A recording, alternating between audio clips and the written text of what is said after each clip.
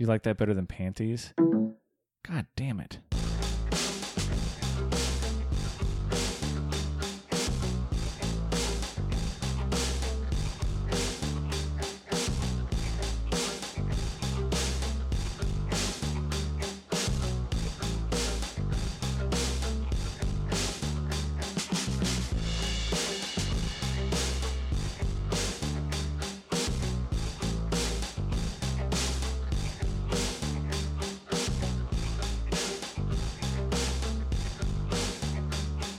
Hey, Panties. Hey guys. Hey, guys. Hey guys. I've been catching up on my 2017 movies, finally. Yeah, we've got a stale Yeah, very stale. movies that came out last year episode coming your way. You know what I can do to lead into that, though? The reason I'm so behind on movies is because I spent the majority of the end of last year and the beginning of this year screening movies for Dances with Films, which is the independent film festival. We've done an episode about it. Go back and listen to it. But this year I led some of the Q&As. And those were pretty fun, I That's guess. cool. Yeah, it was they were all documentaries. Wait, so you were the questioner? Yes. Oh, I nice. programmed, along with one of the other Dances people, I programmed all the documentaries this year. It was all our programming. And I was quite proud of what we selected. And then for about half the docs, I'm doing the Q&A. And So what were some of these? What were some of the docs? Two of the really great ones that I liked was one's called Father's Kingdom, which is about Father Divine. Do you know who Father Divine was? He was a religious leader in the early part of the 20th century, from about the 20s to I think he died in the 50s or 60s. I think it was the 60s. And he led one of the very first completely integrated religious groups in the country. It was black and white people living together, working together. You could pay a small amount and you'd get fed. You pay a small amount, you get housed. Very progressive, very radical. They didn't refer to black or white people. It was all dark complected, light complected. So very, very interesting man. However, where was this? He was in Philadelphia. Was where he was originally based. The big however of this guy's story is that he told his followers that he was God. Oh my God. So it basically functioned as a giant cult. The International Peace Mission was the name of his organization. So it was also a cult that controlled their sex lives. They all had to be celibate. And now, because they're not producing new followers, because they're all celibate, it's a bunch of old people living in his mansion. And they're all... Oh, it still exists. Yeah, it still exists. And they're dying off. They still gather and have dinners. His wife lived forever. He was married to a white woman, and he married her in the 40s. Oh, he's black. Yes, he's black. So the Father's Kingdom is about that. We programmed. Wait a second. Wasn't he celibate? No. So well, he wasn't. He said he was, but there was some stuff going on. That's kind of interesting. It reminds me of Wild Wild Country. Yes, very much. Yeah. Very much like that. We screened it, and it's a hard movie to get people to go to, but once it makes its way into Netflix or wherever, you should check it out because it's really good. Very fast. It's this piece of history I had no idea existed. And then one of the other movies we selected was At the Drive-In, which is about this drive-in movie theater in the Mahoning Drive-In in Pennsylvania, and it's just basically like a slice of life film. Very moving, very excellent. There's Between the Shades, which is Wait, why moving and excellent? Because he does such an effective job at talking to the people that work there, because it's like this weird community that's built up around this drive-in. Basically, during the course of the year in which the movie is filmed, either the drive-in makes a profit finally or they close it. So there's some pretty high stakes, and you just learn about all these people that love this drive-in and love hanging out there and the community that they form together.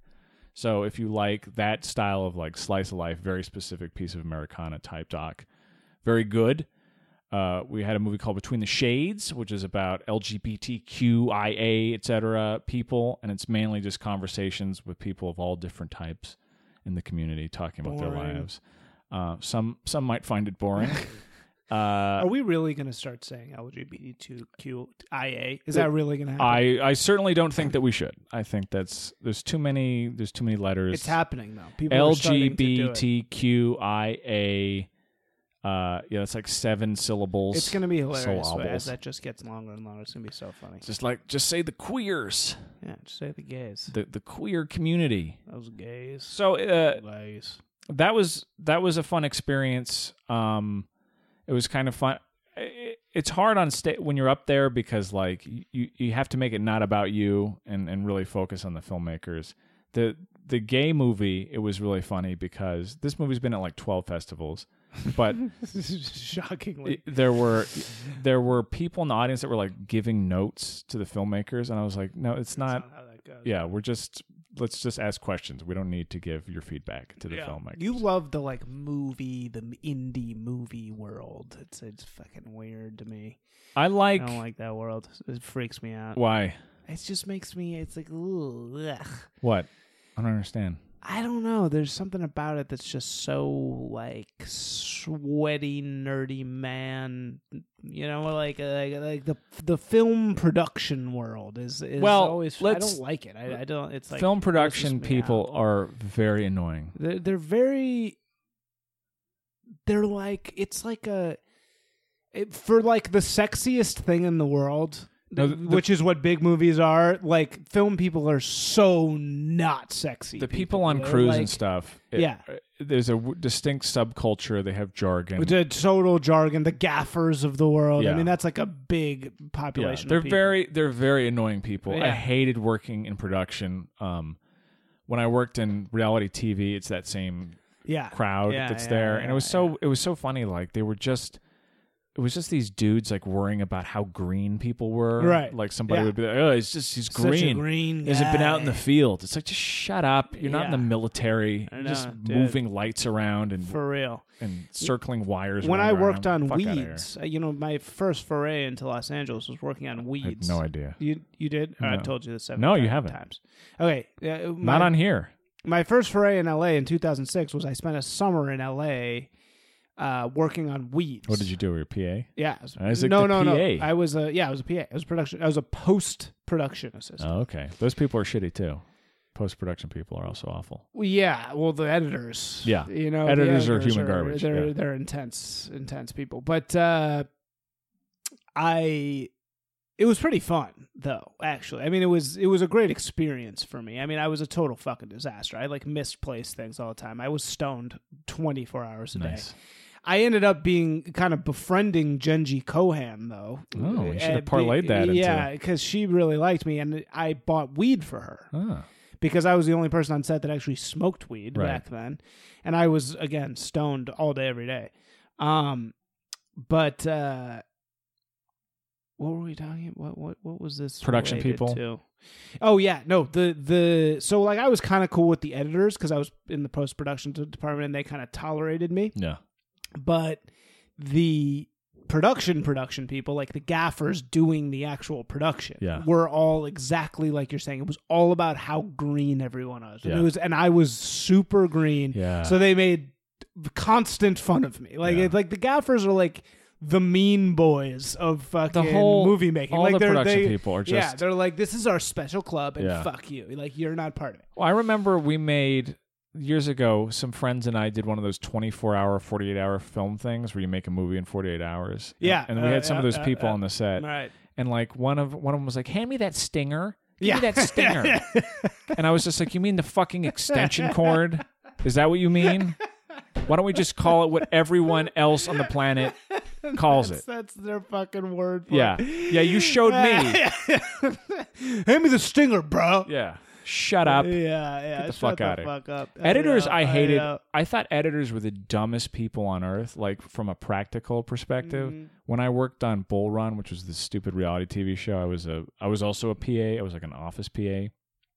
And one of the editors, I had to order lunch for these people every day. Yeah, that was my job too. Which is a nightmare. Oh yeah, because it's the worst because they're always going to forget something, and then you're going to get blamed every time. And they all have special orders. I don't understand people. They're like, totally. no tomatoes, and replace this with that. I don't understand. God, I'm so happy I don't have to do that. Oh, anymore. I feel so happy. The promise I made myself, very unlikely to happen. But if I ever become famous and somebody's like ordering food for me, I will behave never like a human being. No, I will never be like this turkey burger Yeah. has mayonnaise on the side. They're gonna be like, "Hey, they forgot your fries." I'm gonna say that's fine. I yeah, don't care. I don't give a fuck. Just give Yeah. me the fucking food. I Oh, don't fucking I'm care. a grown up. I can handle Yeah. disappointment. Although once you get to become a prima donna, I don't know. I could see you getting. I've becoming an never asshole. behaved like that, so I don't think that I would, but who knows? Who knows? People are mysteries. So one of the editor, like, I had to order every day, and it was a big production because not only do you have to collect all the money because the production wasn't paying for the food, so you have to deal with the money.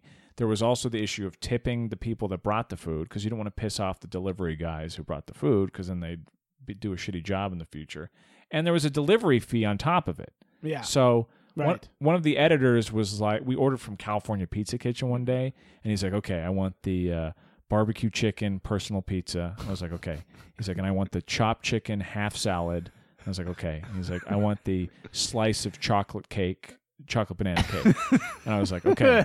And he gives me a $20 bill, and I'm like, what is this? He's like, that's for my lunch. And I'm like, this $20 barely covers your fucking pizza. Not to mention the other two things. And he's like, that's outrageous. I'm like, where do you not live in Los Angeles? Do you not know how fucking expensive food is? So funny. And he just had no idea. And I was like, how do you not know? Like, this is more than $20 worth of food that you're ordering. Yeah, and he just had shit for it. Yeah, just had no fucking idea. Just sits in his room with his Avid and edits reality TV. No, it's a totally. I mean, but it's like any industry, right? But it's like with the movie people, they all are tapping into a little bit of that magic. Yeah, you know, they're all like, they can go and tell their weird fucking family back in Pennsylvania. They can say, "Well, I worked on Iron Man 3. Right. You know, I was a second editor assistant on Iron Man 3. So basically, when you go see that, think about me. Yeah. You know? Yeah, it's true. Yeah. So bizarre. That's what they I don't want. miss that for a second. That was like, No, it's the worst. I've worked in Don't move to Hollywood. Anyone listening to this. Yeah, you're not going to enjoy it. You're going to think you're going to enjoy it. Yeah. You're going to work. Or no, move to Hollywood, but just be ready for it to suck. Yeah. Be ready to be abused. Because that's part of it too. Right, I know, exactly. Because the shit goes downhill, and the people at the top are shit. Yeah. So they pass. Well, no, it's not shit the people at the down. top. It's the people in the middle that are the right shit. that are even worse. Yeah. The agents of the world are truly it's the worst people. and it's the production managers and right, it's because they're all guys. because the entire system works on people with failed dreams. Yes. So there's like 10 people that get to actually fulfill their if you're dreams. the executive producer on a TV show, you're killing happy. it. If you're the exactly. production if you're the manager writer, on a TV even show, the writer kind of gets to give, you have some say. right. But the whole cloud of other 100 people making this thing happen are all pissed that they're not you. Yeah. So either you become one of those people or you become a victim of one of those people, Right. which is why I joined the fucking advertising industry, because you don't have to deal with that shit. And everybody in the advertising industry is just happy and Which rich. Mad Men character are you in your office? Definitely Don Draper right now. Right now, because I'm like the angry, brooding guy. Are you the now. mystery guy? I don't think I'm very mysterious. Well, but I don't. Don Draper requires mystery. Right. I think I have like Don Draper attitude, but that I'm just actually a fucking goofball in reality. Gotcha. You know, I'm more like, I'm the thing about Don Draper is that he doesn't do office politics, and Yeah. I'm definitely like that. Mm. You know, like I'm not good at dealing. Managing I'm not those. good at dealing with people. I don't wipe properly. I relate very strongly to Pete Campbell. I've realized. Really? Pete You're just the bad guy. Yeah, I'm Pete probably Campbell a little, is my favorite Okay. character on Mad Men. I might be Pete Campbell. I might be a certain amount of Pete Campbell. Yeah. Pete Campbell. No, because Pete Campbell. The thing about Campbell though is he's like a seller. I'm not really a seller. No, I'm not. I don't relate to that know? part, Yeah. but I relate to just the general mishaps and feeling of inadequacy. But Yeah. that scene when he falls down the stairs and then yells at Don Draper at the foot of them, that's me yelling at my bosses for like moving my chair, which they did. So let's talk about. I finally saw Lady Bird. Okay, wait. Let's hear about this. And I enjoyed it. I thought that your take on it was very dumb. My mom did not like it. I think it cut a little too close to home for my mom. Yeah, me and your mom, I think, actually probably have similar taste. But overall, I thought it was fine. I didn't understand what your beef was. What was my take? You thought that it was like a movie that was about how unique and special she was, and you posited that the Timothée Chalamet character was like supposed to be cool, but he was clearly a douche, and that was the filmmaker's intent. What is the difference between cool? See, I think cool is douche. So when I say cool, that's what I mean. Well, I don't think you used the word cool, but you seem to intimate that he was supposed to be like a positive character, but he clearly was positive. Like a favorable character. Like we're supposed to look at him and be like, oh wow, he's a neat guy. No, I don't think that at all. Oh, okay. That's not what I was saying. What was your problem with Lady Bird then? I just didn't like it. I mean, my problem with Lady Bird was that it seemed see-through. See-through in what way? And boring and self-indulgent and about really stupid white people problems that are not interesting and also completely phony. And, I'm standing up for my abortion rights at this Catholic school in a privileged neighborhood, and I'm slightly more poor than all the other white kids around me, so I have such a hard life. But then, guess what? I get to go to Columbia. It's like, fuck you, bitch. I just don't think your life is interesting, Greta Gerwig. You're a dime a fucking dozen. You know, there's a million of you around. You're not an interesting person. You're just selected because you decided to fuck what's his name for a little while. Yeah, and it's like your life story is not interesting. Wasn't You're that from just Sacramento? Wasn't that just a slice of life movie? Like yeah, it's it was about, a slice of life movie, a slice of a boring, stupid life. I don't agree with that. You didn't like any of the characters. None of the characters were appealing to you. You know what? I get this weird feeling sometimes when watching movies, and I also feel the same way when I watch Kevin Smith movies.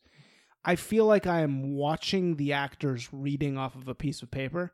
That's how I felt through that whole movie. I felt like I'm watching this person like read her lines. So it felt too like distant from reality, and it was more about the lines and stuff. Well, see, what the funny thing about Kevin Smith movies and this, right, is that both of them are supposed to be close to reality. You know, more so. No. I don't think anyone would describe Kevin Smith movie that way. I mean, Clerks, Mallrats, isn't that like a slice of Mallrats, life? Mallrats, no. Clerks, not a slice of life. No. Clerks is like an 80s teen comedy. That's an homage to Clerks? No, Mallrats. Oh, okay. Mallrats is an 80s teen comedy. Clerks, I mean, maybe is supposed to be day in the life, but their dialogue is so heightened and very verbose. Heightened. Yeah, and very verbose and heightened. Exactly. I don't think they're really supposed to be close to... I mean, I think the one that people would point to maybe is Chasing Amy, is the one where they're like, oh, this is like... It's very verbose. I think that's exactly how I perceive it, as verbose and sort of... His movies don't hold up very well. Time has kind of revealed them to be... Yeah, pretty... No, you're right. They don't really hold up. No. And so I felt the exact same watching this. I felt like this is... I'm supposed to be being drawn into this life for all the wrong reasons, and somebody is trying to tell me that they're interesting and that they've faced struggle, but in fact all the elements in which they would have maybe faced struggle are made up. You know, it's all...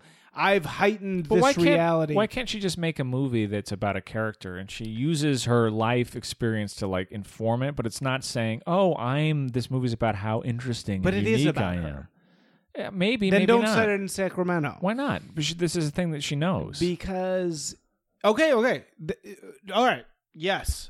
Do the story you know, but do it in an interesting way. Don't do it in which every little fucking step of the way you're just supporting the narrative. It's what do you mean supporting the narrative? I'm fighting against the abortion. I'm going to give a whole speech about how I'm right about abortion, and this crotchety old woman who's telling us what to do is wrong about abortion, and the rich girl is like kind of mean, and I'm making it up, but I'm going to learn my lesson. It's just like, give us something fucking real. You know, don't make it all of the narrative. You know, tell us something actually really that happened, not what was supposed to happen, right? You know, what actually happened to you. You know, like what's something you did wrong? What's something... But do you think the character was not constantly doing stuff wrong. Yeah, but in a very she was not forgivable way. A consistently likable character. A lot of the time, she was kind of shitty. Yeah, that's true. I agree. A lot of times she was shitty, but it's just like. I don't know. I don't know. It's weird. I have a weird reaction to that movie because everyone I know loves it, or not loves it, but likes it. And it's like I just didn't like it at all. I went in really without much of a. I didn't remember. I'm the guy who thought Lady Bird was about Lady Bird Johnson for most of last year until. So I didn't really have any inkling other than you didn't like it. Other people did, and then I watched it with my mom when we were on our trip, and she didn't. She didn't like it, I think, because it was too much like her relationship with my sister. Okay, well, but what was her reason for not liking it? She couldn't really specify it. It was off-putting to her for some reason. It was interesting watching it though, because that era that it's set in is pretty much exactly like her character in that movie is like my sister's age when my sister was in that time. Right. I think it's a very relatable movie for a lot of people. I mean, my future father-in-law went on gushing about this movie, and I just kind of said, like, yeah, that's because this was the exact era your daughters grew up in this kind of disaffected world. And I think it's very relatable. Yeah, for a lot of people. I disagree. Also, all the music. Oh, fucking kill me. It's just a nostalgia play. It's like, oh, let's play this song that people liked at this era.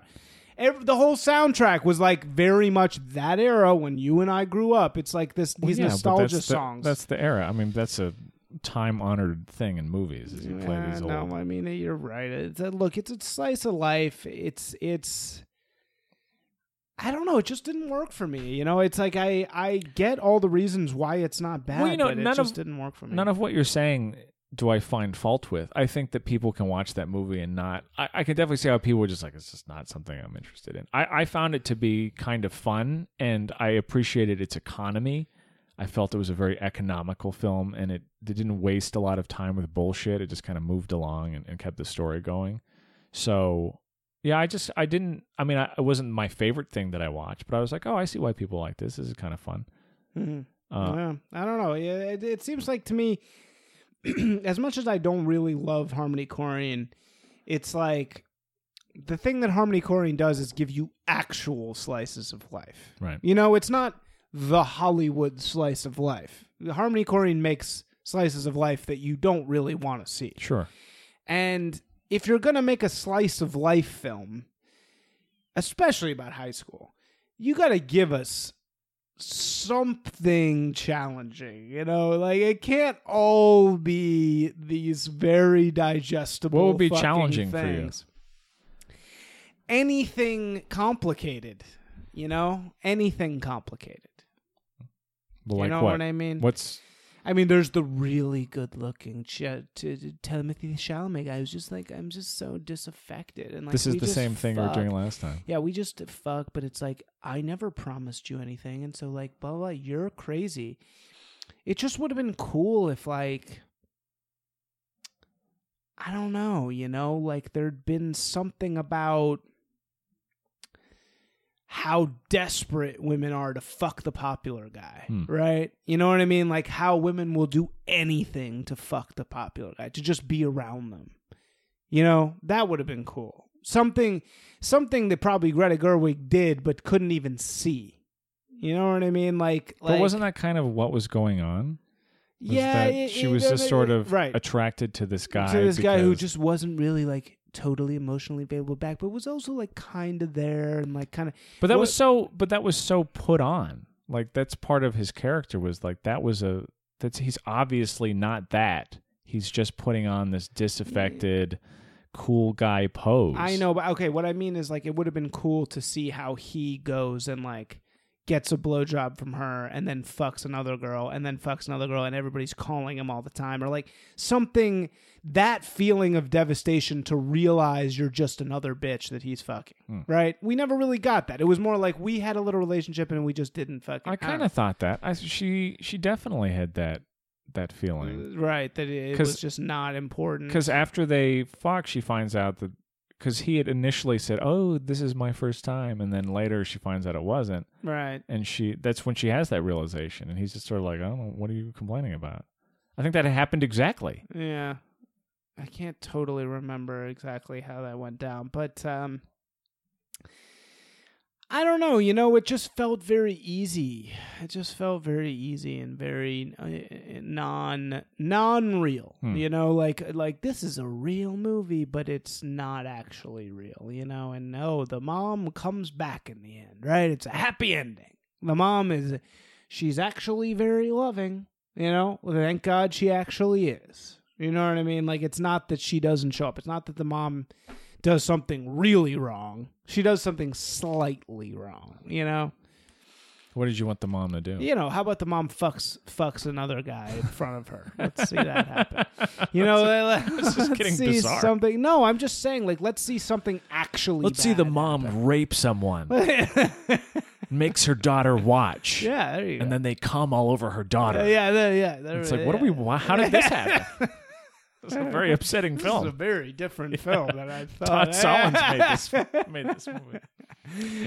All right, so I can't dispute anything that you said. No, I found it to fine. be fine. I will say that this is the movie that I have never heard anybody else shit on Lady Bird. Everyone loves it. Everyone loves this you movie. and my mom should hang out. There we you go. can talk Yeah, about me and what Charles' I like. mom. I watched, as everyone probably remembers if they listen to this, I was really excited about The Disaster Artist. You were excited about it? Yeah. I don't remember you being excited about it. I was looking forward to watching it, and Okay. you and I were arguing about its merits being a thing that I haven't seen it, existed. so I really shouldn't talk about it. But. Well, I watched it. It's on Amazon Prime, so you can very easily. Oh, I just lost my Amazon Prime membership yesterday. Oh no! Well, I didn't pay for it. Now you again. can't watch it.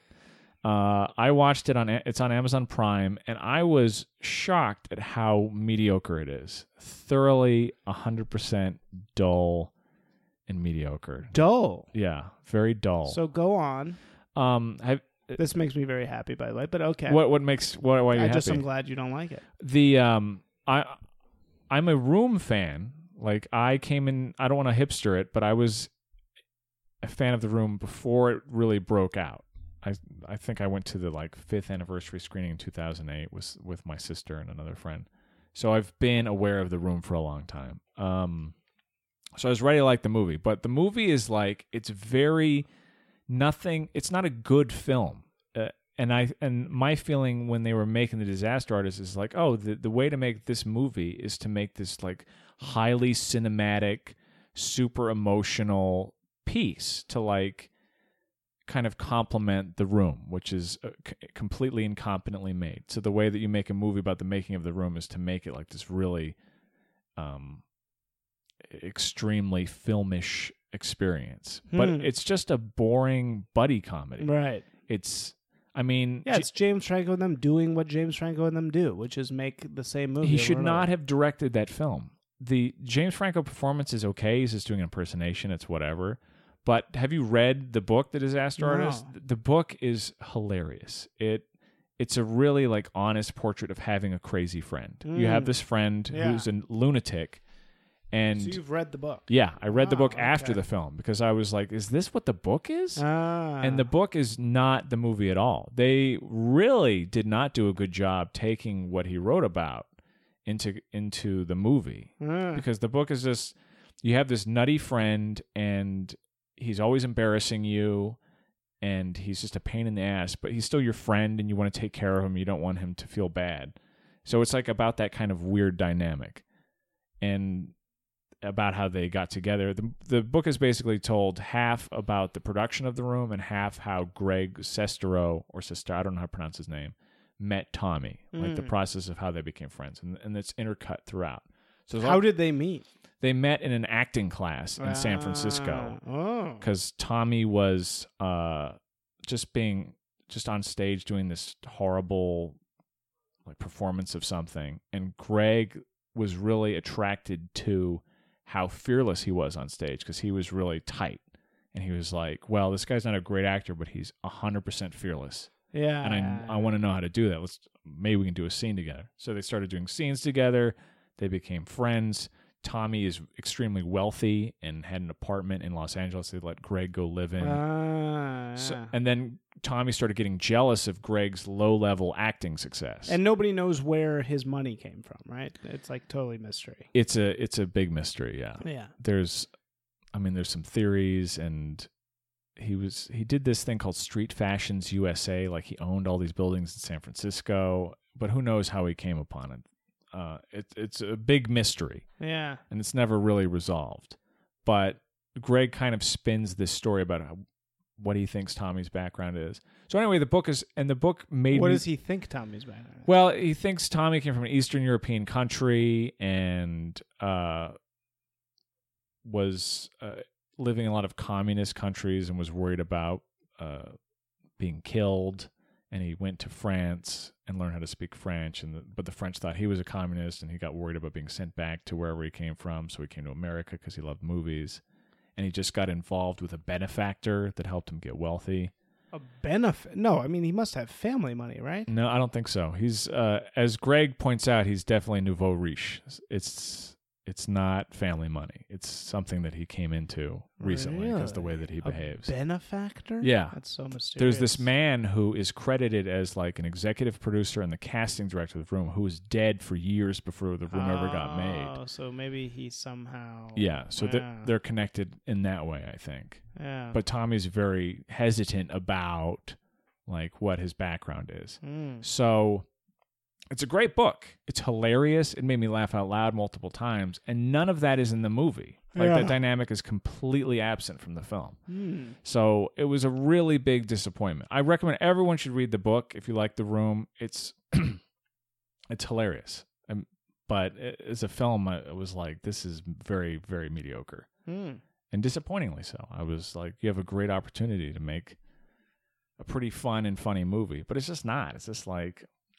whatever. Yeah, like a dumb buddy comedy. Yeah, and their dynamic isn't preserved at all. In the movie, like, Greg just goes along with everything. Like, they have the same common dream. Who plays Greg?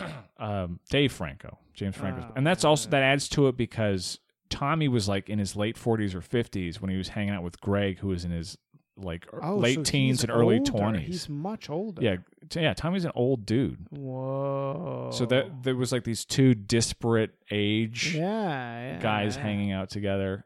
It was a really very, very boring film. Why the fuck would they ever cast the other Franco? That's so I don't know. stupid. And he doesn't embody that Greg at all. He's just not that guy. I was shocked at how mediocre the film was. And it was nominated for Academy Award for Adapted Screenplay. Why is that? Yeah, I came around to your perspective where they were like really, because you initially said that they were brigading and they were really foisting the movie on everybody. And my counter to that was like, no, people really like The Room and they're into like this weird cultish thing. But having watched the movie, I'm like, oh, this was just a really shitty movie. And they were trying to get one over on people because it was about something that they fun. knew. Yeah. But it's actually not a good film at all. And not about any of the themes of the actual thing. The book. Yeah. Those definitely a bullshit campaign. Those guys have gross money behind them. Yeah. From someone gross. Yeah. Very, very bad. Not bad, but just boring. Well. Not good. Yeah. And I saw Call Me By Your Name. And okay, what about that one? All three movies I didn't like. Did you see Call Me By Your Name? Yeah. What did you think about it? We talked about this. No, we didn't. We didn't talk about Call Me By Your Name? No. I couldn't get through it. Wow. What'd you not like about it? The funny thing is, that guy's movie is one of my favorite movies ever. Luca, whatever his name is? Luca Guadagnino. Bigger Splash I fucking love that movie. I have not watched that one. He came out with that. That was his movie before this. And he's doing the Suspiria. So fucking good. The Suspiria remake. Suspiria. Yeah. Well, but he's great. I mean, like, he's an incredible filmmaker, and the Bigger Splash, I saw in the theater like randomly. It was one of those great movie experiences. We talked about A Bigger Splash. Yeah, that's what I'm talking about. Yeah, I know, but I'm saying we never talked about Call Me By No, Your I know. Name. I'm just saying, like, I saw that movie. It was one of the things where it's like, oh, I've never heard anything about this movie. Okay, sounds kind of interesting. Let's go see it in the theaters. Yeah. because you're just at the movie theater, and then it's a great fucking experience. So Yeah. that was one of my all-time favorite movie experiences, was seeing Bigger Splash. Call Me by Your Name, there's just too many things about it. I just can't. There's too many things about it I can't stand. What are the things? It's the gay thing gay with stuff. the young boy. It's the everybody's Jewish. Oh yeah. It's like, you know. One of our attorneys is a Jew. I don't give a fuck that everybody's Jewish. Two of our main characters Jews, but it's are just Jews. like it's Jewish academics. Yeah. You know what I mean? It's like my life has been surrounded by Jewish academics, and it's just like, I just couldn't get into it, man. It's just too. It's just the guy looks like he's about 14. Timothy Chalamet. Yeah, he looks like he's about fucking 14 years old. I mean, imagine if there was a girl who looked like she was 14, you know, in a fucking movie, and she's like super horny. You know what I mean? Like, that would be gross. That would be weird. And it was like, that was just fucking weird. I don't think that he looks 14. I don't maybe agree with 17, that. right? Yeah, I mean, like, so say there's this hot and horny 17-year-old. I mean, it was just like, yeah, I couldn't, it was too uncomfortable for me, man. And you know what? Like, I think I should have seen it in the big screen, because all of those amazing Guadagnino things where he's so good at the aesthetics of the location. He only used one lens for the whole movie, which is and really he's so good at evoking that lens, that feeling of being in Italy, which is like totally unmatched. Like, you can't ever, it's very hard to get that feeling. Yeah. I saw it on the small screen, so I think I didn't get any of those things. You Right. really need to see his movies on the big screen. So I think that was part of it. Like, I wasn't getting that aesthetic experience. Yeah, there's definitely you know? scenes in the movie that they don't play as well if you're not watching on a giant screen. Right. You're like sitting in front of your 40-inch HD TV. You're like, what's happening? Right, you can't really see. There was a couple moments. That moment in the rain, like when it was raining outside, he did a good job of like that feeling of being inside when it's raining outside. But yeah, man, I beyond that, it wasn't very compelling to me. It just didn't. I didn't buy Armie Hammer for one fucking second. That this is that. It's like, what? That he's what? That he's this like secret gay academic. Like, he's just did not evoke that to me at all. I don't know that he was supposed to be a secret gay academic. Well, is he? Okay, so tell me, just give me your take here.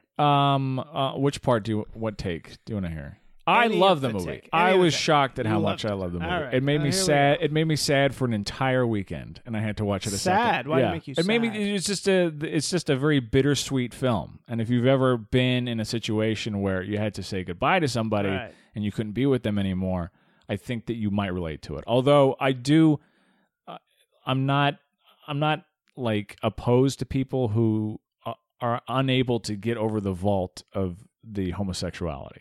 Like, I get that. I get people that are like, I'm just uncomfortable with the gay stuff. Well, it's not just the gay stuff. It's like Brokeback Mountain didn't make me uncomfortable, really. I mean, maybe a little bit, but I actually really like Brokeback Mountain. Brokeback Mountain's it's a great film. I like that movie. I think that's a good movie. Yeah.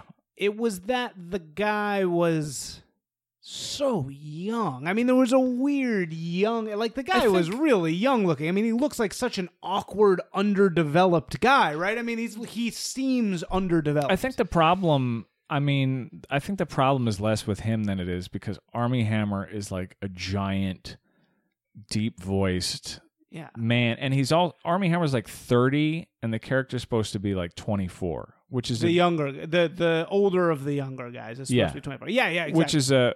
Which is a big difference. Like a 20, if you saw like a 17-year-old and a 24-year-old in the context, it wouldn't be as right. Like, that didn't really bother me so much. Still, for the right wing conspiracy theorists, you got to admit, like, underdeveloped gay love fucking scene. It's like, you got to be like, Jesus Christ. I mean, some of that's homophobia. I don't.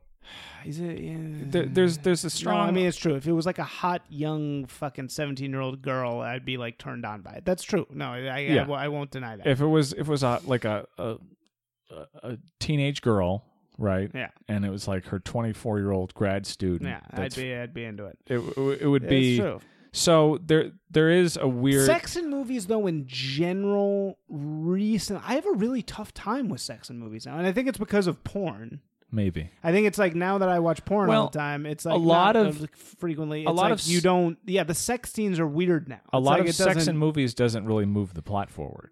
So that's when my eyes roll back in my head when it's like, oh, here's a sex scene that doesn't like make the story right, and move it's just forward. a sex scene to be a sex scene. Yes, you know, it's very weird. We need to have the sex scene. We need to have the sex scene because we need to see the hot, beautiful actress Yeah. like fake humping the hot, beautiful but not guy. but not too much. Not the too women will much, still right, be into right, it right, because I right, still right, want to, right, there's like loving and kissing and cuddling, and the women like that, and the men kind of like Yeah. seeing her ass and the side of her boob. Right, and men say that's completely true. And it's so you see older movies and you see those ridiculous sex scenes, and it's Yeah. like this is so dumb. Like it's so unbearable Yeah. because it's like why are we getting this weird? But the only reason that is because now we have porn, so we see people fucking each other all the time, constantly. So it's like What's that scene in Jerry Maguire when she's like, "Never stop fucking me"?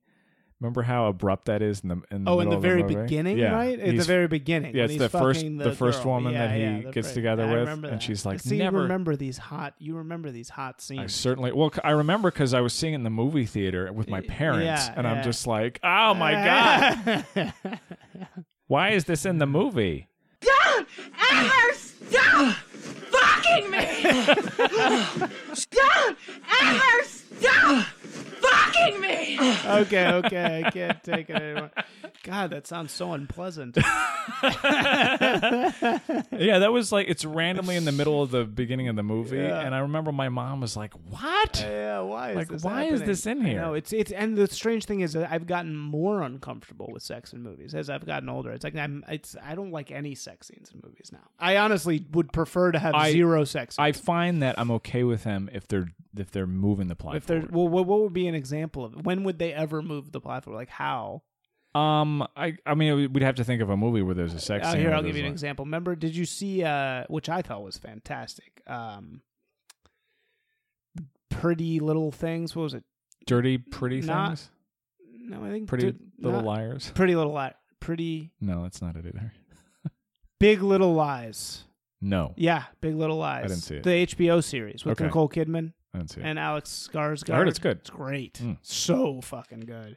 And there's the sex in there does move the plot forward Yeah. because it's like violent and it's like weird, and you don't know if it's like does she want it, does she not? You never know. Yeah. And so I did enjoy that because it was like this. You're right. It had a purpose. It wasn't just like a cut scene. Yeah. You know? Well, like Mad Men is funny because sometimes the sex moves the plot forward and sometimes it doesn't. And I can always feel because I'm watching it and there's a sex scene and I'm like, oh, this is part of the story and it's interesting. And there's others where I'm like, okay, like this is just Don Draper banging some chick. Yeah, banging. We know who's getting up to that. Yeah, right. So yeah, I thought the movie was great. I didn't have any preconceived notions about going into it, but I liked it a lot. Made me very sad. Sad just because it ends with this.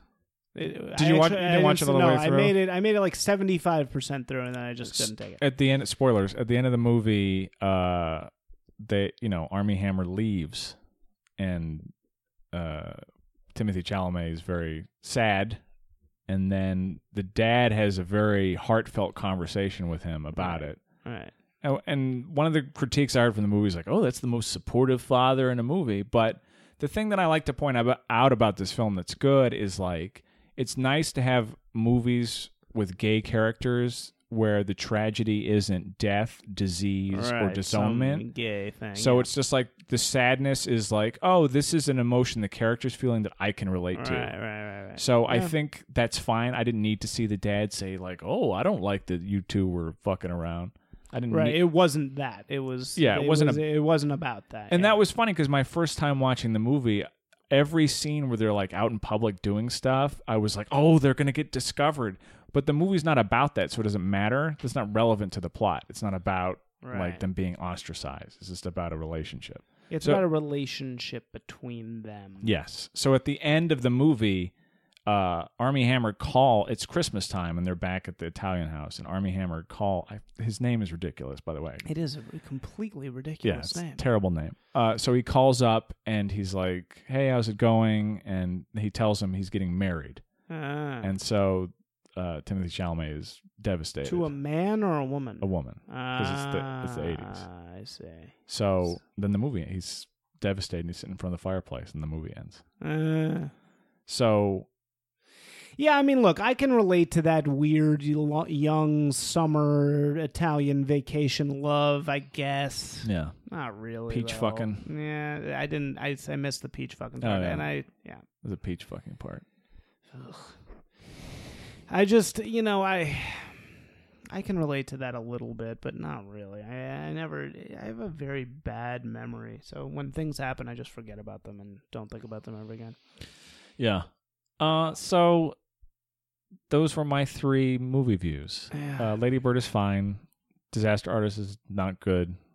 Call Me by Your Name is excellent. It's great. And it's both Call Me by Your Name and Lady Bird, everyone disagrees with me on. So I think some people don't like. I think who's willing to admit that besides me? There's a chunk of gay people that don't like Call Me by Your Name. Why? I don't know. I think. Well, it was funny because I posted about the movie on Facebook, and I was getting a lot of pushback about like Tony Bartolone, who we had come on and talk about La La Land. He kept commenting because there's this article that says that Call Me by Your Name is secretly about the AIDS epidemic because there's all this symbolism with bugs flying around, and there's like bugs on them. I don't believe that. And neither do I, because I'm like, they're in the Italian countryside. Of course, there's bugs. Yeah, like, that's stupid. And again, it's that weird need to make it about this that. has to be about AIDS. We can't. Right. Gay it can't people just be about gay people. Right, they can't have a relationship. It has to be tragic. No, and I there has feel to you be, what you're saying there has on to that. be AIDS. So, I recommend seeing 2 out of those 3 movies if you haven't yet. Yeah. Who am I talking to? Thanks for to give us the digest of movies that came out 7 months ago. Looking forward to the 2018 review we're going to do in 2020. Yeah. I saw some recent movies. I saw Hereditary. Oh, what did you think? Don't spoil it, but... I won't spoil it, but I thought it was highly overrated. I think, everybody it's definitely belongs in this place of these new horror movies. It's very much one of these A24 horror movies that are great. Yeah. I would say, I won't say anything beyond this, but the first 50% is fantastic. Nice. It's half of a truly great movie. Yeah, I want to see that. And then it's another half of a movie that just is... You gotta have some connection from the beginning of the end to your horror movie. There has to be...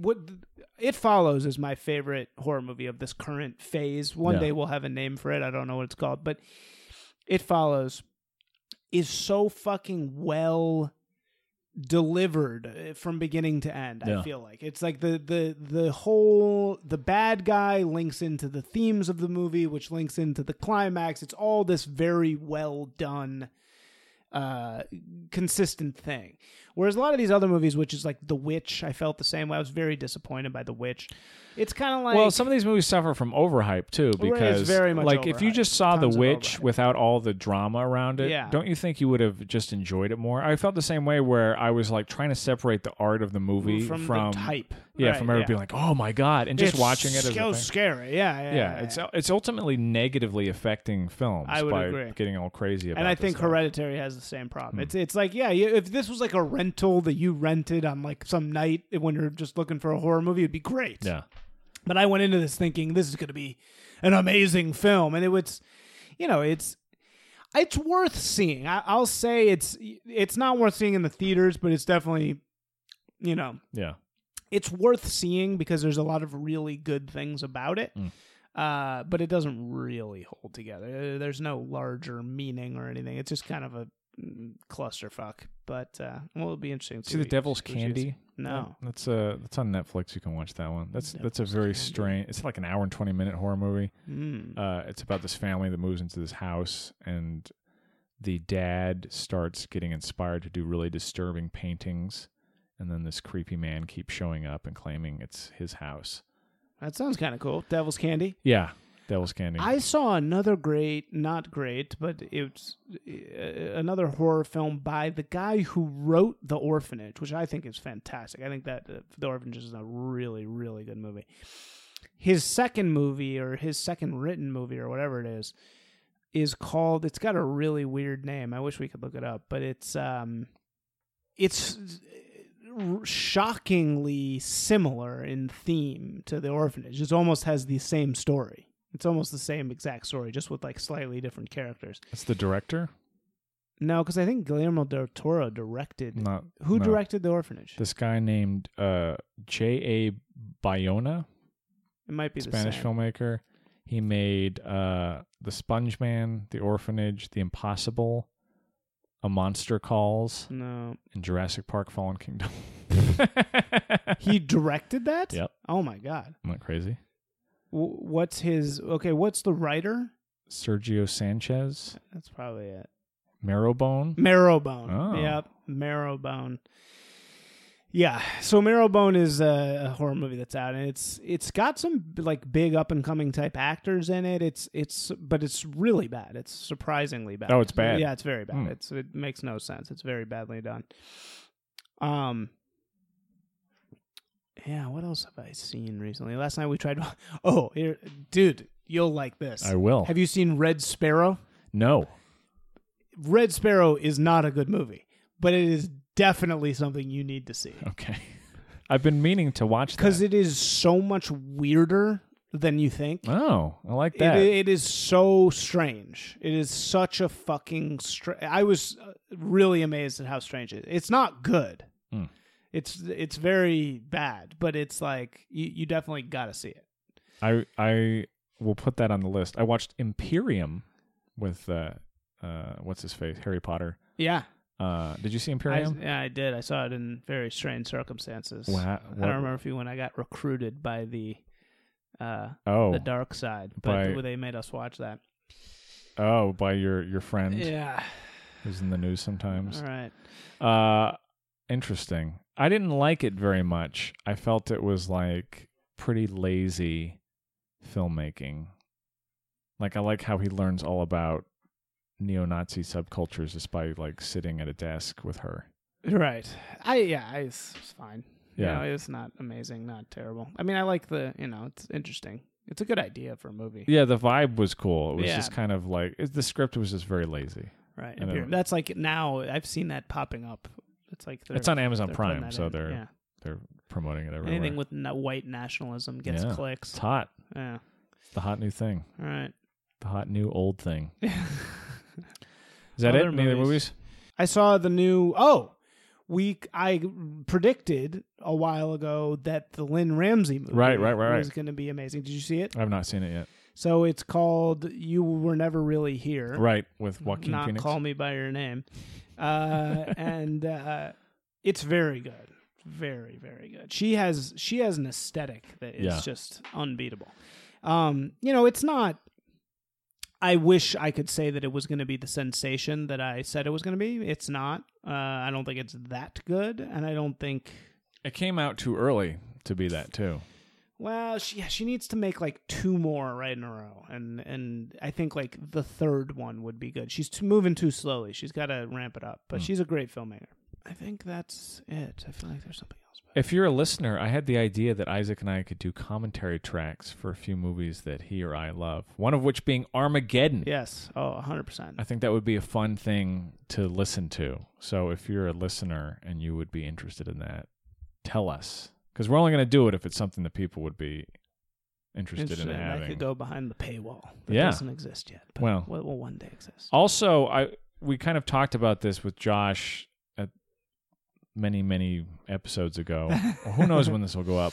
But I'm sort of curious about if listeners think that I should take down some of the older episodes and have a specific starting point so that people that start listening can start really at the correct place, because there's definitely some garbage that they don't need to sit through. But there are things I'd like everybody to hear: the Burning Man one, or the one where Eric Escobar completely destroyed our episode. Yeah, you want to prune the bad ones. Yeah, I understand that. Well, not Yeah, just like if you were to recommend this to someone, Right. Which episode? what episode would be the starting I think point the for you? Kaepernick one. People often talk about the That one still Kaepernick gets one. downloads, yeah, man. people like the Kaepernick That one and the one with Cameron, the white fragility one. Yeah. That one was on our, best of the podcast on iTunes when the episode, whatever your top 2 downloaded episodes are. That fucking white fragility one was shot right up there recently. So it was like Really? a recent episode and then that one. and white fragility. So who knows what people are looking for? But yeah, if you have opinions, email us. Not a huge fan podcast @gmail.com. also another big one was our Vocal Fry one. Those yes. are hits Yeah. of the podcast. Hits of the podcast got us our angry hate mail and our like 1 or 2 1-star ratings on iTunes. Yeah. Directly related to that Episode. specific episode. Yeah.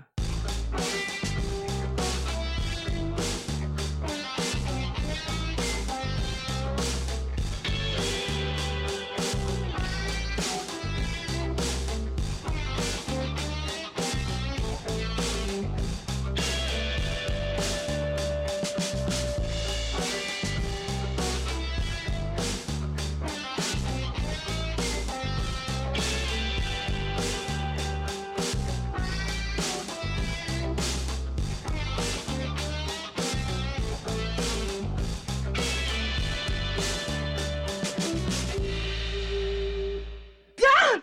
Ever stop fucking me! Stop! Ever stop fucking me! Okay, I can't take it anymore.